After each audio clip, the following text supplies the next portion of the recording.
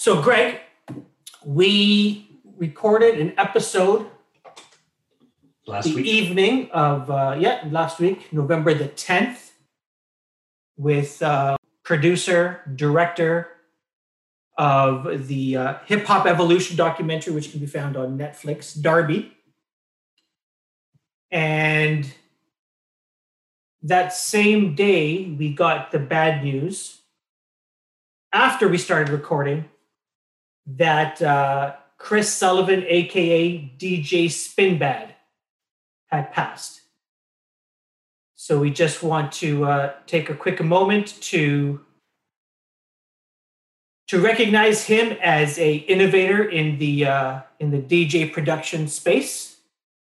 He was very popular. He became popular down in New York City, and many Canadians became fans of his as a result of him DJing for Russell Peters on his comedy tour. Tours, yeah. So just wanted to give a shout out to the unique and awesome DJ Spinbad. I was going to wear my Raptors jersey though, Greg. And I saw you have your hat on. Yeah, I got to do it. Got to represent. In actual fact, Kareem just learned a short while ago that when I wear a hat, it means I haven't had time to shower today. So I feel you. Yeah. Welcome to COVID, right? Exactly. I got like the COVID hair going. Like it's just, anyway.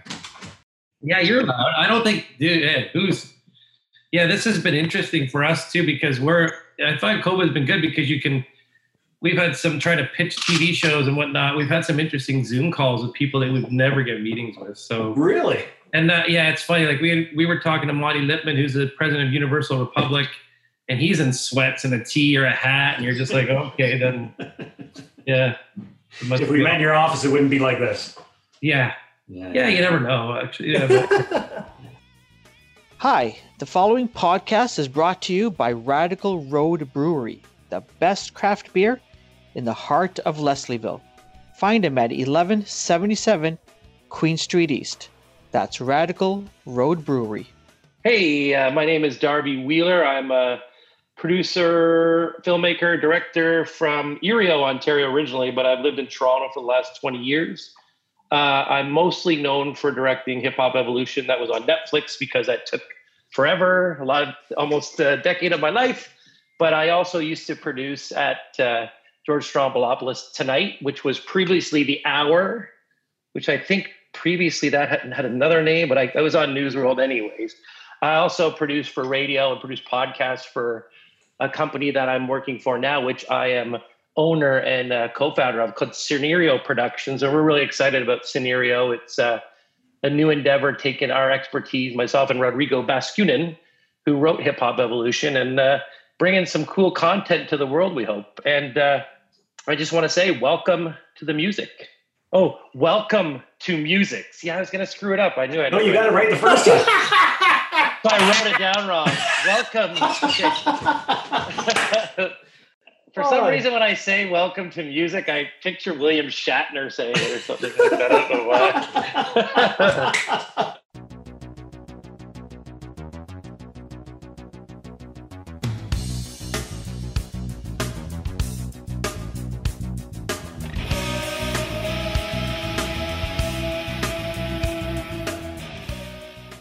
That's a spiel, so you can feel free to edit that down if you want.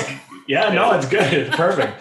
Even that's awesome. Well, welcome. We're so excited to have you on. I mean, I know you and I share a mutual friend for many, many years. Yeah, let's just talk about him the whole time. Like, you and I could probably fill this whole podcast up, but there's lots of material there with that guy. That's probably one of his like less crazy stories, but yeah. And I know about some of the other crazy stories, but I think we'll leave that for another podcast, but another topic. There's enough for a whole season there. Stories about Mace. Yeah, exactly. Well, we're really excited to have you on board to join us. We really want to start, diving in. We do want to talk about, Hip Hop Evolution. We do want to also focus on some of the new projects you're working on. Sure. Great. Well, if we start about Hip Hop Evolution, and I know a bit from Mace, but I'd love for you to tell us a bit about sort of your history in terms of your love for hip hop, because I know that's a lot of what you brought to the production. Yeah, I don't know if that was me, guys, but I'll make sure I don't turn this on. Hip hop is funny for me because I felt like if I could have named the series, I would have called it Rap Evolution. But obviously, we've taken hip hop and made it music. But obviously, if you really want to do your work in history, and it's something we sort of we touch on it because it's part of the culture now, and it's sort of been taken over as an art form, and people mostly think about rapping and music, and that's what they call hip hop. But hip hop is obviously a whole bunch of elements. You have graffiti and breakdancing. There's DJing. There's also, MCing. And then as Bambaataa always coined, knowledge was one of the things. So I always liked that part of it, like learning about break beats. That was always hip hop to me, right? But as far as buying rap records, I used to go to Detroit mostly, where I would buy. My good friend Justin Faubert and I would hijack his parents' car and go to various record stores in Detroit. Once I got to know some of the Detroit people from doing Hip Hop Evolution, they weren't always the best ones. They're like, oh, you guys are lame. But we were Canadian kids coming over there. And I was really turned on to hip hop via the radio over in Detroit, because I was really lucky where I grew up. I said Erie, Ontario. It's right pretty much like Southwest Ontario towards Windsor, Leamington area, right on Lake Erie. So you could get Cleveland radio and you could get Detroit. And it just opened my mind to Black music, mostly jazz at first, and then getting into hip hop. I remember hearing Boogie Down Productions in my parents' car, waiting for them there at the dentist.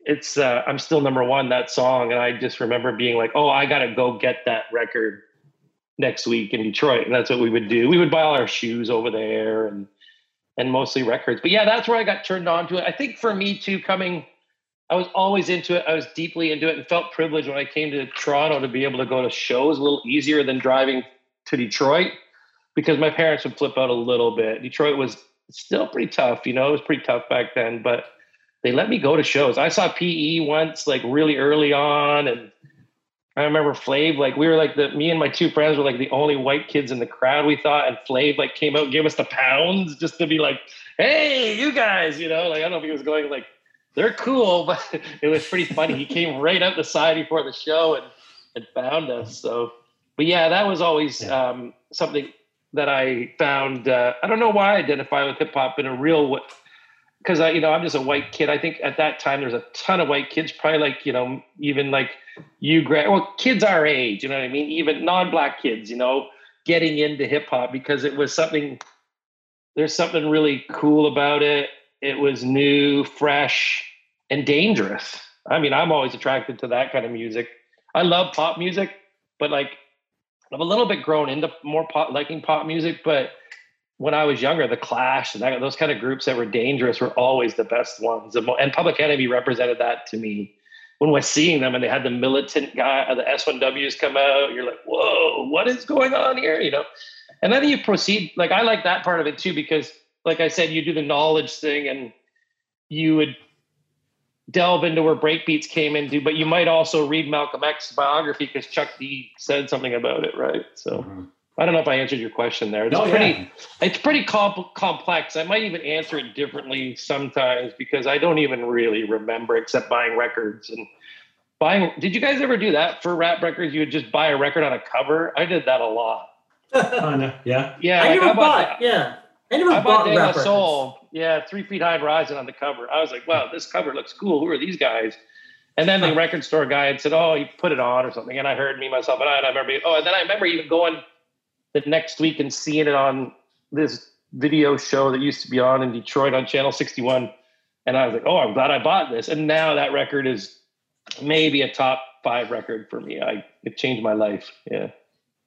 That's cool. Wow. That's cool. Yeah, I was really curious about, how a white guy, gets to do so much work in sort of rap music, hip hop music and stuff. Did you ever think, back when you were, a young kid, crossing the border to go see Public Enemy that, one day you would tell stories about rap music? Not really, not particularly. I feel like from where I came from, and I think my mom and all her friends and my dad, that they would tell you that what I'm doing is what I should have been doing, because I started doing it back then. I'd play with cameras and but documenting the history of rap. I'll tell you one thing though, man.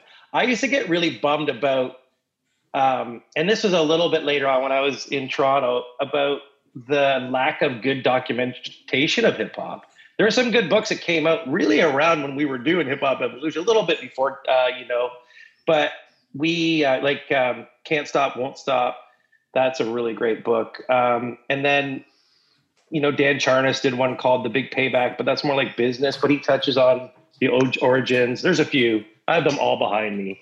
But I remember being really frustrated by the lack of documentation. And then I remember watching, in my little apartment, getting to see something that maybe Much Music aired it or something, but it would be a BBC documentary about reggae music. And I would be like, oh, why do they do it so well? That all that access, and you really learn where it came from and the culture. And I thought that hip hop hadn't done a really good job of it. Mind you, it was, it wasn't that old. It's not that old, 40 some odd years now. So, but I always was frustrated by that. I would say that was something that I could say when Rodrigo and I were starting to, and Banger Films, who produced Hip Hop Evolution, when we were sort of thinking of the early things, it's like, this had never really been done well. There's lots of guys who went, I remember Curtis Blow told me he filmed a bunch of stuff way back in the day, but it was something about the quality that didn't really jive with him. But man, he pretty much was doing what we were doing. So,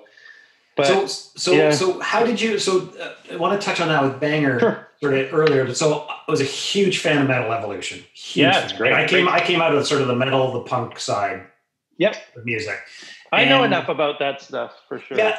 But I'm really interested to know, loving that in Banger Films, how did you get involved with Banger Films to eventually produce these? I went in there that you wanted to tell. Yeah.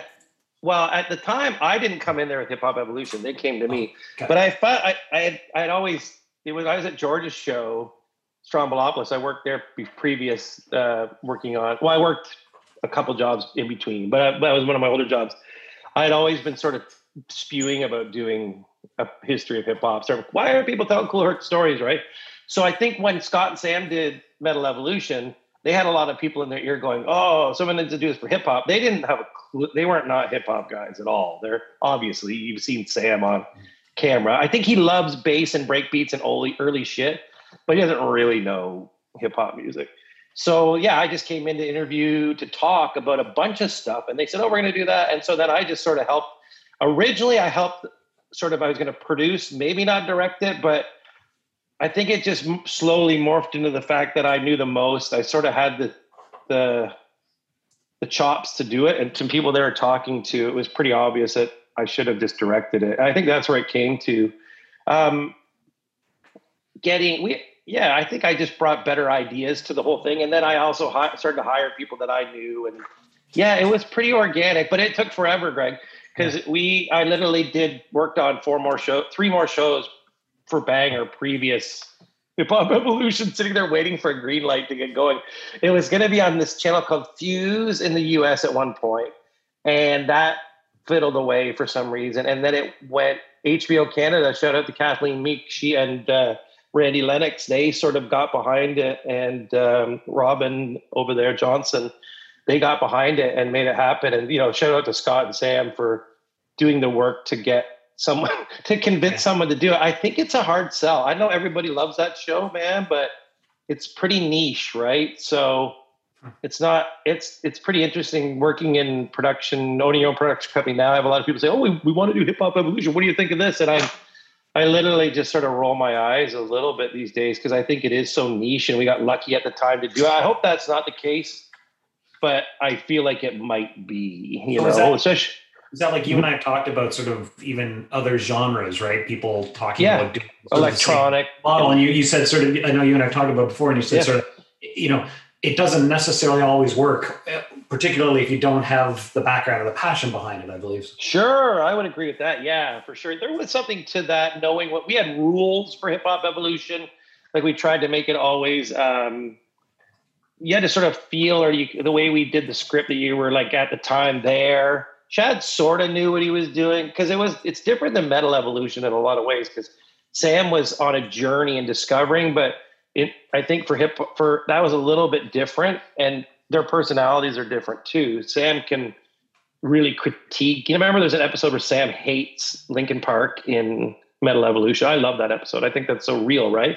But I don't know if Shad would do that. He was just, that's not his personality because he's also an artist. So he'd be like, I'm not going to shit on your stuff. Like someone obviously loves it. So we did give him a little bit of, he had knowledge and he did. And that was real too. I think Sam was really discovering stuff. Whereas Shad knew the basic stuff that we learned a lot, but yeah. So I'm not sure if I answered your question, Greg, but yeah, sure. A little bit roundabout. Yep. Oh, I lost you there, Karim. You're on mute. I know. Press classic podcast fail right there. We suck. Greg, if only there was like a production company that had their chops, that was doing stuff in podcast. Yeah, right. Eh? We'll find someone. Darby, you mentioned earlier that it was a 10-year journey.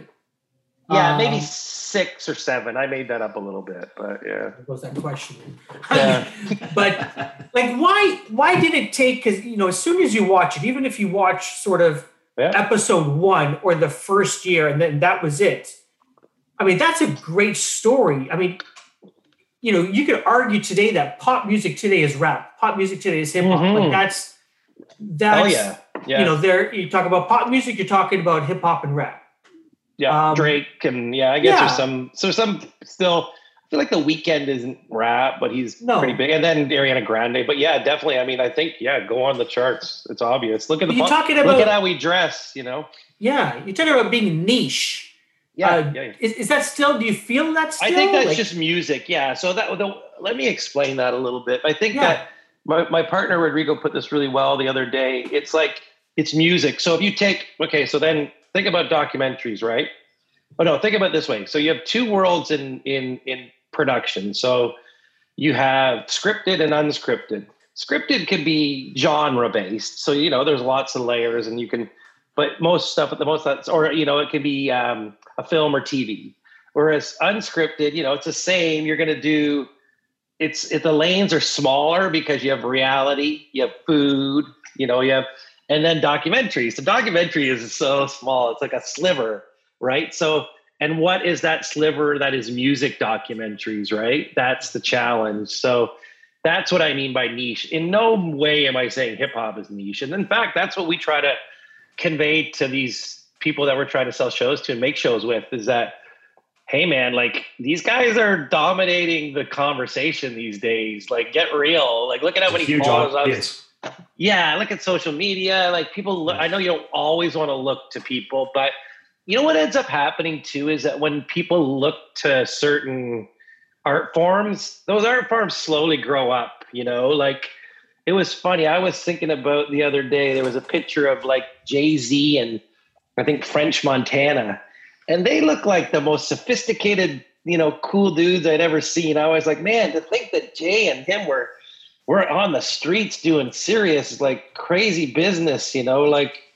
to think that was an inspiration to where they come from to where they are is pretty mind blowing. But I think if you pull back like music history, you'll see there's similarities in the past there, Frank Sinatra wasn't an angel. Ike Turner, not to, maybe that's a bad example, but I don't want to throw Ike Turner into those examples, but there's some really interesting backgrounds in music. Music is not as clean and fresh as we think it should be, So I actually think that's changing. That part of it's flying away because these guys are so visible now, and maybe that's a good thing. But yeah, I don't know. I go back to like you like metal. You said, Greg, like I used to like my rock stars crazy and dangerous and a little bit wild, right? But yeah, maybe they still are. Maybe I'm just old, probably, because there are like, I also think though, like it's a little bit like, I think, it's a different kind of danger than it used to be.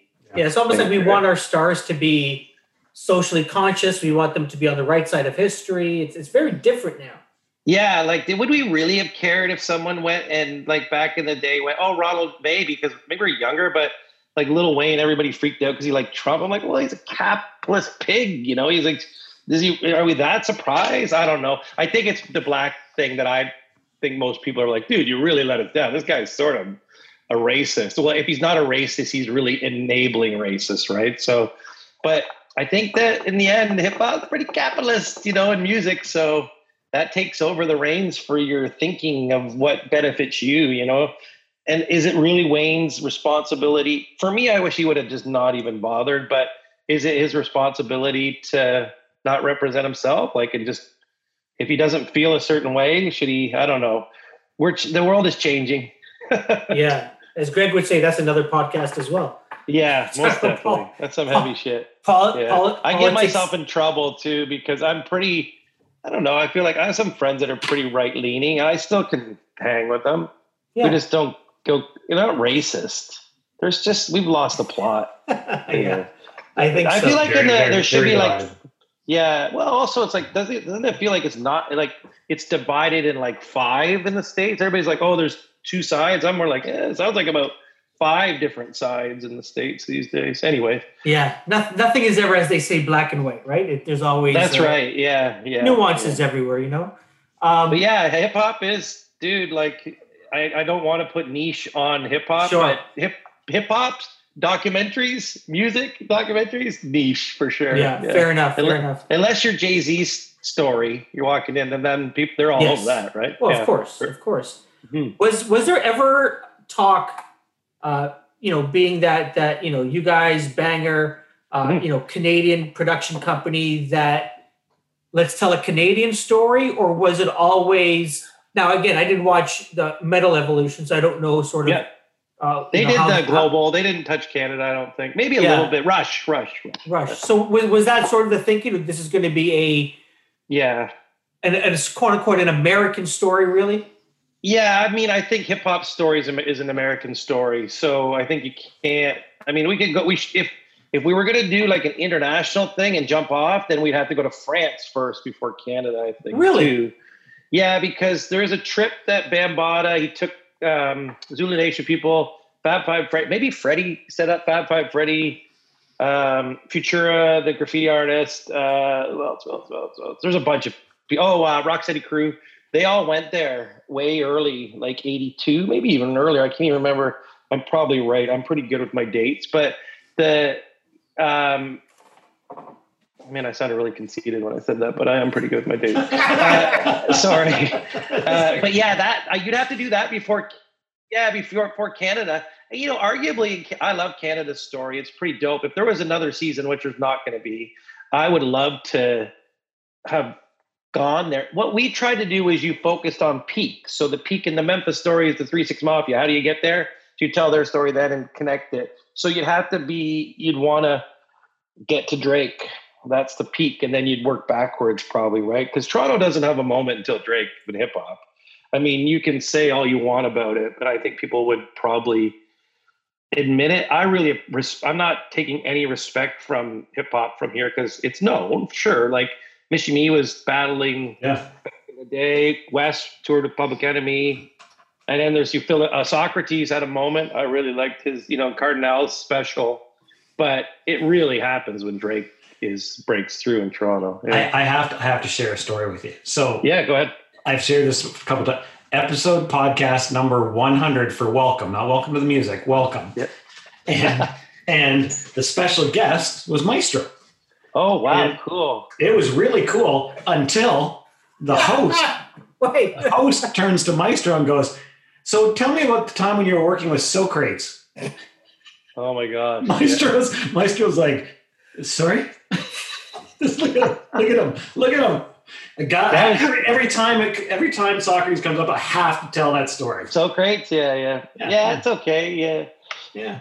Go ahead, KK. You were saying? It was a little bit of a mess. I like you just buried him there. How did Wes react? Did he laugh his ass off? Oh yeah. Yeah.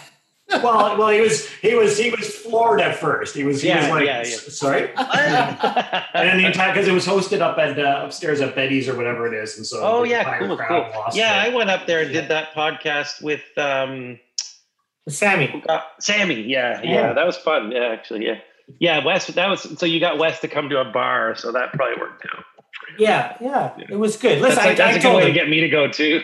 Yeah, oh, for sure. Yeah. For sure. Well, normally we do record this at Steve's place down at Radical Road. So okay, yeah. So once we get past COVID, we'll do a second episode of this with you, and we'll do it over a couple of Radical Road beers. Hopefully, I have a different project to talk about than Hip Hop Evolution. Yeah, exactly. You might be my last for a while. I can't run that thing too long, but I'm proud of it. Don't get me wrong, but yeah, always happy to talk about rap. That's my So let's. I got a couple of more questions about hip hop, and then let's start talking about some of the other projects. No, I'm cool to talk about Hip Hop Evolution. Totally. No, but we do want to cover some other things too. So okay, cool. So Kelly, my wife wanted to know. Yep. Long-time listener. She never listens to us. We want to know a couple of things. Was how receptive were the artists to being involved, and were there any like taboo subjects you weren't allowed to touch on? Yeah, probably. There'd probably like be a specific interview, but man, I don't think very many. Yeah, that was the beauty of the show to me is, when we went and saw, like, this is the older cast, but even the Southern dudes too. Yeah, like there was this time I remember we went and saw Kool Moe Dee, and he was like, man, it took Canadians to come down and do this. He was sort of a bit like, what the F? And I think that part of it, once we actually started the interviews, they got really into it. And like, yeah, they were impressed by the work we had done and trying to be, like you're doing a documentary. So it was a bit of its discovery. So you want to talk to them and say, hey, is this legit? Like, was it influenced? Was Herc really influenced by Jamaican music? And you find out, not really. He was sort of rebelling against it, right? So then, because everybody says, oh, where's Jamaica and hip hop? And I'm like, yeah, sure, they're connected because they're West Indian people made it. But if you do your homework, there's a bit of a misnomer, right? So, but overall, everybody was great. I didn't have any beef. I had one person, we did 300 interviews almost, 290 interviews. I had one person call and was mad about their makeup. That was about it. And that was after the series went on. Yeah, it was a man. And then, but taboo subjects, I don't think we ever got anyone to tell us not to talk about it. Kelly was asking more on the East Coast, West Coast. She didn't know if maybe there was anything around. Oh, shit. Yeah, sure. Okay. Yeah, actually, I feel like I've erased all this from my memory. Yeah, that was pretty, actually, good observation by Kelly. Yeah, that was pretty heavy, actually. I interviewed Mo Preem, who is Tupac's brother. And after it was done, we had a really good relationship with Pac's estate, and they were going to clear music for us. And then they, at the end, pulled it all out. And I don't know if they were overly happy. I sent them a cut. I don't know if they were just like in their feelings a little bit, because I thought it was it was mostly about the records. We never really took too many shots at Pac and Big, because I love them both. I think they're vital artists, but it was definitely that. Yeah, I could probably do a whole podcast on that for sure. Is that rivalry real? Sorry, Darby. Is that rivalry real, like East Coast, West Coast? Or was that a media thing?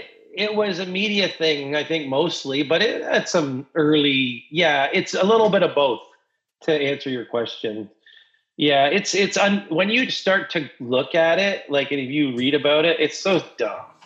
Yeah. It's really dumb. It's really dumb. So yeah, I think everybody, I mean, you see Snoop in that episode that we have, like, I feel like the same as him, although it's his people, but I feel he's almost like, man, it did not have to go like this. It was just really dumb. And both sides are to blame. I think that's the real end of it. I think, and they're all a little, I think it really still hurts all those people, but they're a little past it now. That, how time does that. It'll just heal these things. Big went into the Rock and Roll Hall of Fame on the weekend, right? Yeah. Or yesterday? Yeah. Sunday. So Sunday. Yeah, I mean, yeah, that would be, that's, I completely flaked. I'm sure there's a couple of other ones. There's rivalries all over that damn documentary. Yeah. The Southern guys, would have it. And even the Burrows. to start. Yeah. There's a couple of those kind of things. Yeah. Oh, you know what's a funny story? This is a good one. We were interviewing the Sugar Hill Gang in Inglewood, New Jersey, and they had such bad blood with Sugar Hill Records, who they used to be on, and Bobby Robinson and Sylvia Robertson. Well, Sylvia Robinson was the label owner. They're long gone, but their kids had beef with the two guys who were doing. There's like two different Sugar Hill gangs. There's a whole documentary about it, actually. It's called, I think it's called "You Stole My Name" or something like that. So you'd have to check that. Google that if you're looking for that. But it's about the Sugar Hill Gang losing their identity. And when we were doing the interviews, they just sabotaged us. They kept coming by and playing loud music. We're trying to shoot outside. This police dude comes because they complained that we were filming outside. We didn't have a permit.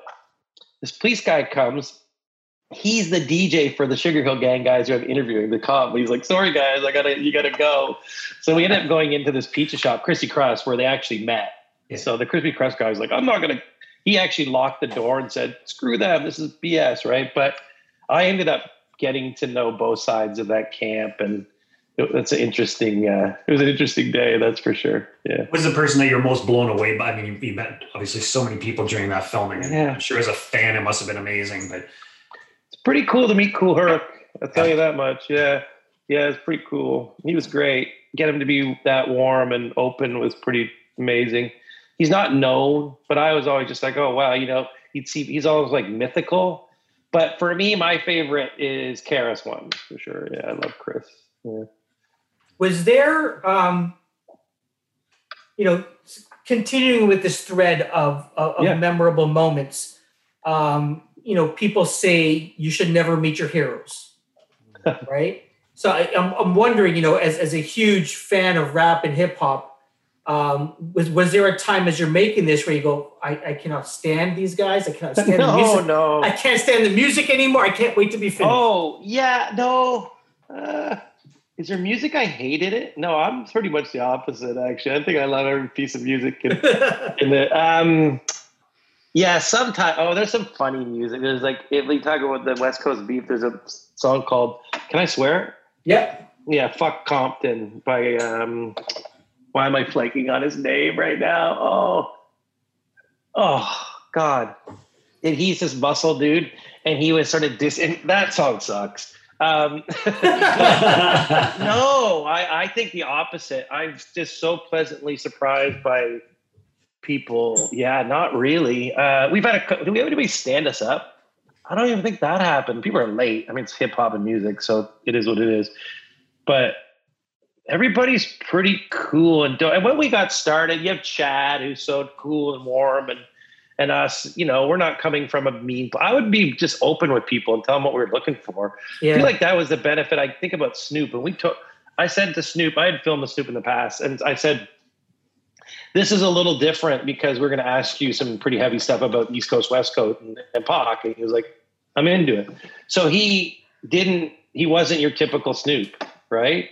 But then at the end, I said, hey, we're also going to ask you about Freestyle Fellowship and all this crazy LA underground stuff. He's like, oh, I love that. I don't even know. I'm so deep into that, right? So he got excited. I always feel like when you ask people about stuff that's not about them, then they can talk way, like Q-Tip talking about Jay Dilla. He's just like, lights up. Meanwhile, asking him, we're like, tell us about your process. And he's just like, I don't know. It's funny. Yeah. But no, not one bad egg. I can't think. I could totally be forgetting something, but I'm pretty sure I've mentioned this before that I don't think there was anybody who, we had people down for releases and stuff. But other than that, smooth sales. Yeah. How did you guys land on? Land on Shad? Well, we needed a Canadian host. That's for one thing. Not to take anything away from Mr. Kabongo. And yeah, he seemed like we had a few other people we talked about, but he seemed like a blank slate. And I'll tell you one of the good things about Shad. I sort of knew him, and he's super chill. Like, he's about as chill as it gets. He's very smart. He's a bright guy, can talk about anything, very nice, can hang with anybody, but he's so Like, I think he'd rather have naps all day than really deal with watch YouTube basketball highlights. Yeah. But that was what was the benefit of it. He traveled with us. We didn't have to give him a first class ticket, and you're dealing with a documentary, so the budget's really tricky, right? So he's sitting with us. He's loading crew gear. If it was J. Cole or who had crossed our mind back in the day, because he's such a student, it would have been different. You would have had to deal with their manager, and it would have been just a nightmare. Not to take anything away from those guys, but having Shad just at our benefit as part of the team and really with us made it so much easier. But yeah, and then I think to answer your question, he was a blank slate, young, an artist, cared about rap. It's not his first love. Like, Rodrigo and I are that brain that moves through it. But that's what's beautiful about him. He's discovering it as he goes. And I think we actually really educated him. Like, that was something that happened along the way. Oh, sure. Yeah. I think that came across, though. I think his awe and his thirst for learning. That's really real. That's real. Yeah, that's real. Yeah, I even remember the day that we did Herc early on, him being like, oh, wow, that was really like, you could tell we were onto something here. Yeah. Was he ever, I know, you were sort of meeting your heroes, the guys you used to listen to on Detroit radio or across the border and see, Shad being a rapper himself, was he Q-Tip. sort of, he was never really nervous except for Q-Tip, and I think he was nervous during Busta Rhymes, those two maybe. I think maybe another.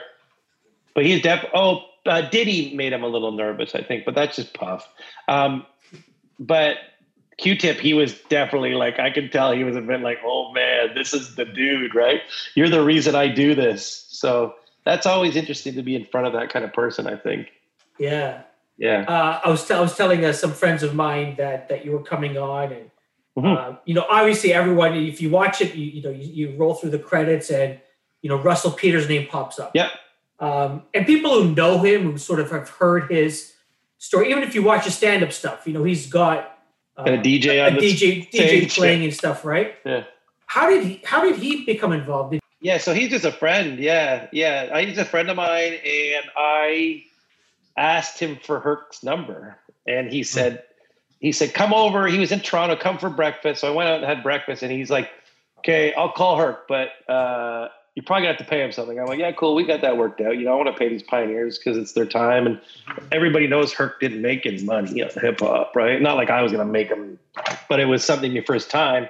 Sure. And of course, Russell's so funny. He's like, oh, come back. We had breakfast, and I remember going back to his spot. He's like, come upstairs. So he goes, he's sitting there with his shirt off, just hanging at home. Typical. If you know Russell, you're like, you see this. And so then he's got his phone on speaker, and he's like, oh, don't say anything. I got Herc. And so I'm like, okay, I'm quiet sitting there. I'm like sort of excited though, because he's going to ask him for us. And Herc never does interviews, man. That was the thing that was out there. And we were really worried about that part of so I bugged RP, and I said, hey, can you call him? So he did. So he agreed to call him. Then he puts me on speaker with Herc like immediately. And I'm basically talking to Herc about what we're doing. And then, literally, I think a month later it was happening. And then I continued to use his Rolodex because he had contacts to all the old school guys. So then he had this party it was his 40th birthday party in New York. And I went, and I took the opportunity to just talk to everybody about the project that was there. So I talked to like Melly Mel, Big Daddy Kane, Eric B, who I never ended up interviewing, Grandmaster Kaz. I talked to Kaz forever. Kaz just educated me about stuff. And so then after I left that, I just said to Scott and Sam at Banger, I'm like, hey, what do you think about making Russell an executive producer?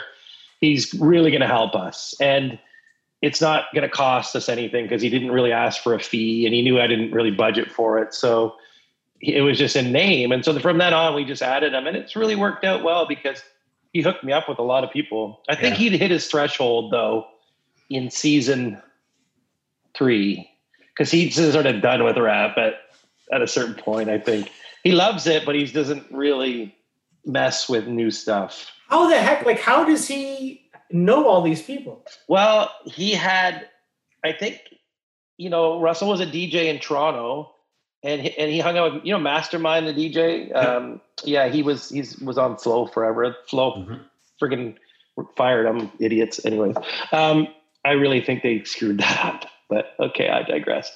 But he hung out with him. He hosted his mixtapes. So he would host those. And I think he got to know like Greg Nice and a bunch of those kind of Nice and Smooth, all those Toronto. There'd be a lot of collection of people from, I remember back in the day, if you guys remember, there'd be a lot of samey type artists who would come and play all the time in Toronto. So I think he got to know those guys. And then by the time he was out in the road, those guys would be at shows, and then they would bring a friend, and then he would meet them. They'd be, oh, Russell's such a good dude. And I think he got to meet Melly Mel really early, and Kaz. And I could be screwing this up because he could probably have some deeper friends in it, but because I know he's good friends with a few real DJ too. DJ Spinbad is his friend, and Russell, I think, got to know DJ Red Alert through him, and it just started to trickle. Like he told me one time, Run DMC were at his show, Running D, and I was like, oh man, that's so cool. They do him, and so I think he just hung out. Well, like one of his best buddies is Lord Finesse. Lord Finesse like lives a lot at Russell's house, so he's entrenched in it, and he keeps touch with it, and he supports them too, right? So yeah, I mean, any way he can. So yeah, that it made a ton of sense for him to be the EP, and I'm proud that he was involved in it. Yeah. So I stayed at his place a lot too. I will give him a little props. In LA, I had to wait for like 2 weeks for Ice Cube, but I stayed for like 2 straight weeks in Malibu. Yeah, nice. Russell lives nicely too, so it's not the worst place to hang out. Yeah. Sure, no doubt. Yeah. So much like Kareem asked about earlier, being a kid listening to hip hop and someday telling the stories of rap, being a hip hop fan, he's telling the stories of rap. When you guys were doing this production, did you ever think you'd end up winning a Peabody and an Emmy? Hell no. And I don't mean that any disrespect. I was sort of hoping for a CSA nomination. Really, that's what I was. We won two or more, I think. Yeah. But no, the Peabody thing was really great because it was a guy who was on the Peabody committee who saw it. He was here it was only on HBO Canada, and he saw it there. He was here for Hot Dogs or something. He saw it at Hot Dogs. That's what it was. And then that's when he got a copy of it, and he submitted it. We didn't nominate ourselves. You have to nominate yourself for Peabody. He nominated us. So it was out of nowhere. We got this like, oh, you're nominated for a Peabody Award. And we were like, wow, that's incredible. And then to win it was a bit surprising too. I remember seeing him, and it was just so funny because he was pretty business, but I thought it was great. He was just like maybe like a 55-year-old young black dude. And he was on that committee. I didn't really know his background. I should dig it up some more. I've lost sort of the track of him, but that's pretty cool. It was quite a surprise. And then the Emmy, they were both the Emmy. When we were up for the Emmy, all the people at the Emmy thought we were going to win in our category, but I don't know. The Peabody was a pleasant surprise. Nice. So good on the resume. That's for damn sure too. Yeah, no doubt. Sure. So to that point, talking about some of your newer projects, the Scarborough boy over there wants to talk about Scarborough Boys and some of the new projects. We'd love to get. Yeah, I'm just producing that project. It's called Scarborough Boys. It's directed by Kwame Mason. We really don't have a partner for it yet. I'm actually working on cutting some sizzles. We're trying to figure out what it is a little bit, but we've got Wayne Simmons, who's obviously got signed by the Leafs, I think, this year. So that's pretty exciting. Simmons is an awesome guy. What a good dude. And then Chris and Anthony Stewart, they're brothers, recently retired. I think Anthony was on Hockey Night. Chris lives in Minnesota now. He just retired. And Joel Ward, who Stanley Cup winner. I think didn't Wardo have like 2 huge Stanley Cup Game 7 goals in his career? Like he was a walk-on. He reminds me like Dennis Rodman, less the weirdness, but that sort of story. And then Devontae Smith-Pelly is the last, and he's a little younger, but they're like just a crew who all came out from this one area of Scarborough, and they played in this one program called Skills, which is put together by a guy named Kirk Burgess and Kevin Weeks, who played goalie in the NHL for many years. Yeah. So those guys just wanted to give black kids a place to play and also be able to be themselves, because hockey is pretty closed-minded and white and conservative. I think that's actually funny part about it. People say it's always like white and racist. And I'm like, it's really conservative too. Like you can't have dreads, you can't, I even think if you're a touch flamboyant, you can be put aside forever. Like there's been guys who have broken through, but you can really fuck yourself by just being a dick or saying something. And I don't think that a lot of those Scarborough boys, those I call them that, the collective name, I don't think that they really always felt supported, and that's what that skills thing did. So in the meantime, they all become super tight and become really, NHL pro players, and some of their stories are just like, you're not even, I think there's stories in the NBA where, there are people who come from lower class income neighborhoods who have had these breakthrough stories, but hockey does not have those stories because it costs a lot of money to play hockey. I never played. My parents couldn't afford it. So, but those guys they were so damn good and they fought so hard, and that, like, I think Anthony Stewart said it one time, they didn't pay. He didn't have to pay for hockey. He was just so damn good. He's getting like 20 goals in games, like some crazy stuff, so those guys broke through. Yeah. So we're working on that one. And that, like I said, Mark Fraser, who used to play for the Maple Leafs, he was a defenseman. He played for, I think, Ottawa. No, he played for Ottawa, New Jersey. He recently retired too. He brought us that idea because it was something that they're known in the NHL, that crew is, and if you're black and those guys are in the league, they reached out to everybody. Like, that's what they do. They'd be like, yo, come up the barbecue, Yeah. So it's cool.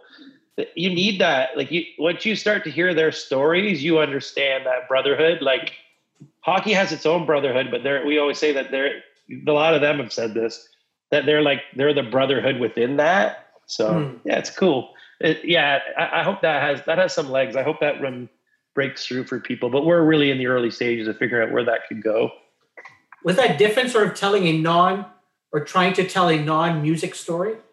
Yeah, we always try to bring our little elements of music into it, with the soundtrack stuff, but no, not really. I think for us, that's why I think Hip Hop Evolution might break through, because it's just stories, right? You're trying to tell that stories of music, and I feel like that's where a lot of music docs sort of stink. They don't see that, right? They think found footage and good music cues are going to win, but if you go through and do an five-act structure properly, which we worked with in Hip Hop Evolution, then you're going to get it right, Nice. Yeah.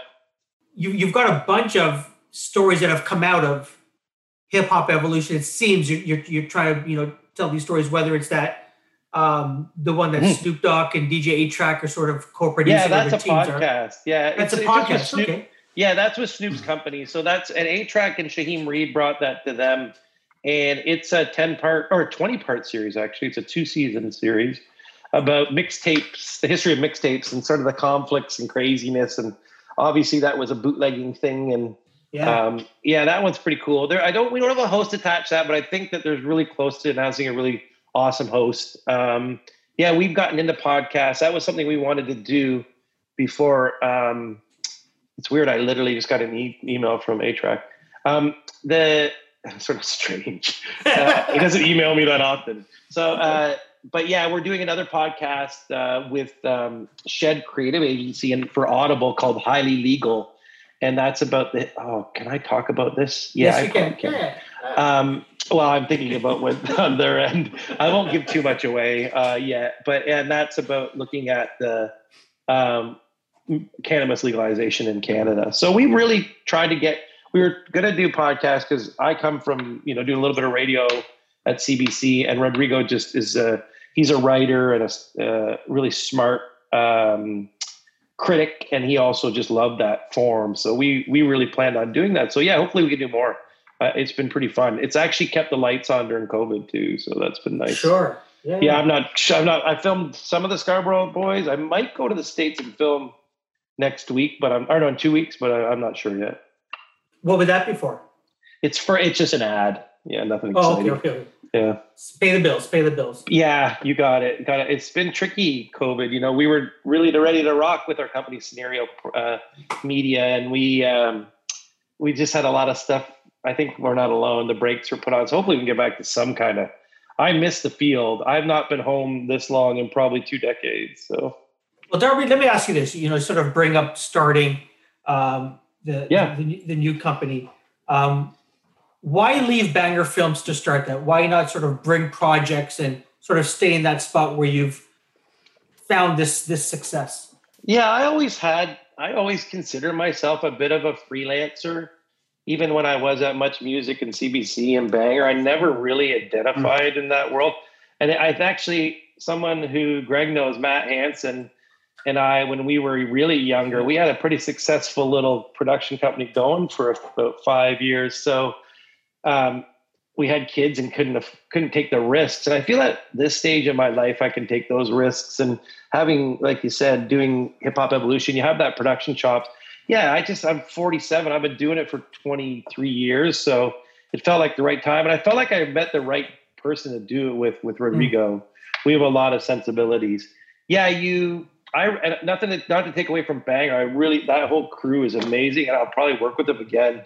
But it just seemed like good timing. I always wanted to do it. We had 2 projects that we sort of we filmed stuff for too. D&D Studios, which we're still working on. It's about DJ Premier Studio, and that was when we were like, oh, we can do this. But I will also tell you, it has been really hard.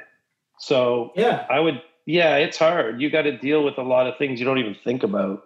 And I was warned. So, but I feel like, once you have those sort of breakthroughs, you can see where it's going. And hopefully, we've had some breakthroughs. We have some really cool, exciting stuff that is coming down the pipeline too. So I'm really happy about where we're at, considering COVID.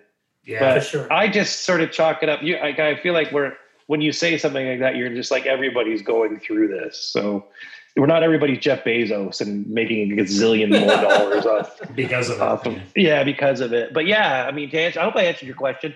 It was just timing. Yeah, I would not that place. And there's lots of fish in the sea, but Banger was great. That crew that worked on Hip Hop Evolution over there, the editors, the music clearance, the production managers, all the editors and all the post-production, the crew, and all the way, down to the end, pretty good. It was a pretty good machine.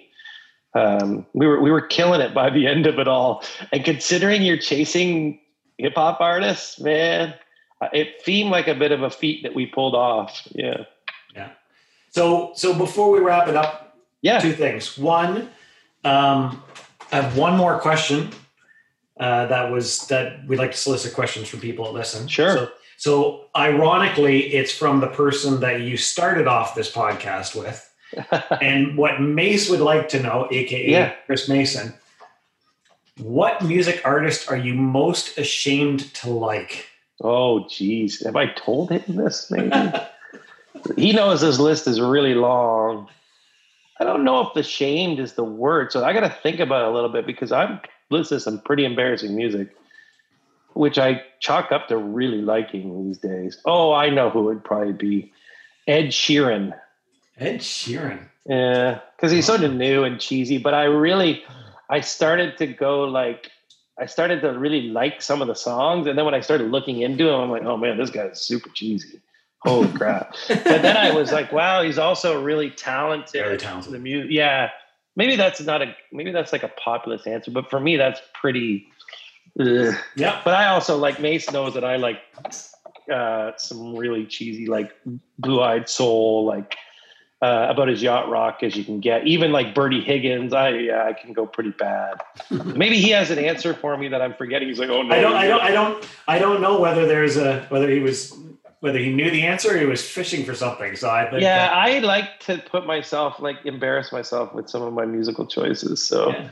Darby, let me ask you this before Greg sort of closes it off. A lot of people love to hate on Nickelback. What's your opinion? Yeah, I saw.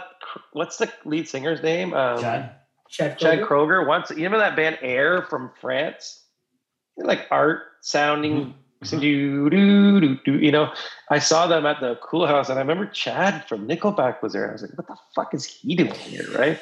So maybe he's actually cool. But then, they have that song, You Look So Much Better with Something in Your Mouth. You know that song? Oh, yeah. And I'm like, at least Motley Crue sort of were like blatant. They didn't put out look at this, they were like just scumbags. Like, pick your lane, Nickelback. Remember they had I actually remember my roommate liked them a lot. I worked on much music when they were around, I think, too. In fact, we did a road trip for the new music with George Lopez and a cameraman named Jamie Corbett when that song came out, the big one, How You Remind Me. And you could literally turn the dial in the States and that fucking song was on, man. Yeah, it was wild. So I can't take anything away from them. They definitely knocked it out of the park for that reason. But I wish they weren't Canadian. I wish they were freaking from somewhere else. No offense. That's awesome. Sure, they're great guys. I was actually expecting a different answer. Yeah. I don't really like that kind of music too much. I could go into like, what would be someone similar to them? That's where you really got me there. That's like not my AOR of that era, like early 2000s is shit. I like Sloan and I'm really snobby about that kind of stuff, but then I'll like listen to Ed Sheeran. Yeah. Or I was thinking of this other one I saw. It's this song. Oh God, here I'm gonna just look it up because it's so embarrassing. This might be the one now that I think about it. But you ever have like a song when it just puts you in a time? Yeah. Here. Okay. Hold on. It's where did it go? Crush by Jennifer Page. Do you know that song? No. Oh God. It's like dentist office music. Yeah, the worst stuff. So maybe you've already answered this for us. Yeah. But our last question always is, what's in your earbuds right now? Oh, what have I been listening to? Well, yeah. So I always listen to old music, but I do love this group called. I wish I knew how to say their name very well. It's like Khruangbin, I think they're called. It's KH. I'll just because no one's gonna get this. It's KHRUANGBIN, and they have an album called Mordecai, and they're from Houston, and they're awesome. So they play like sort of I would say like funk, but new funk with there's a song also they have with Leon Bridges, who's they're from Houston too, Texas. They're terrific. Yeah, that would be my group right now. But I also I've been listening to a lot of Redbone, that old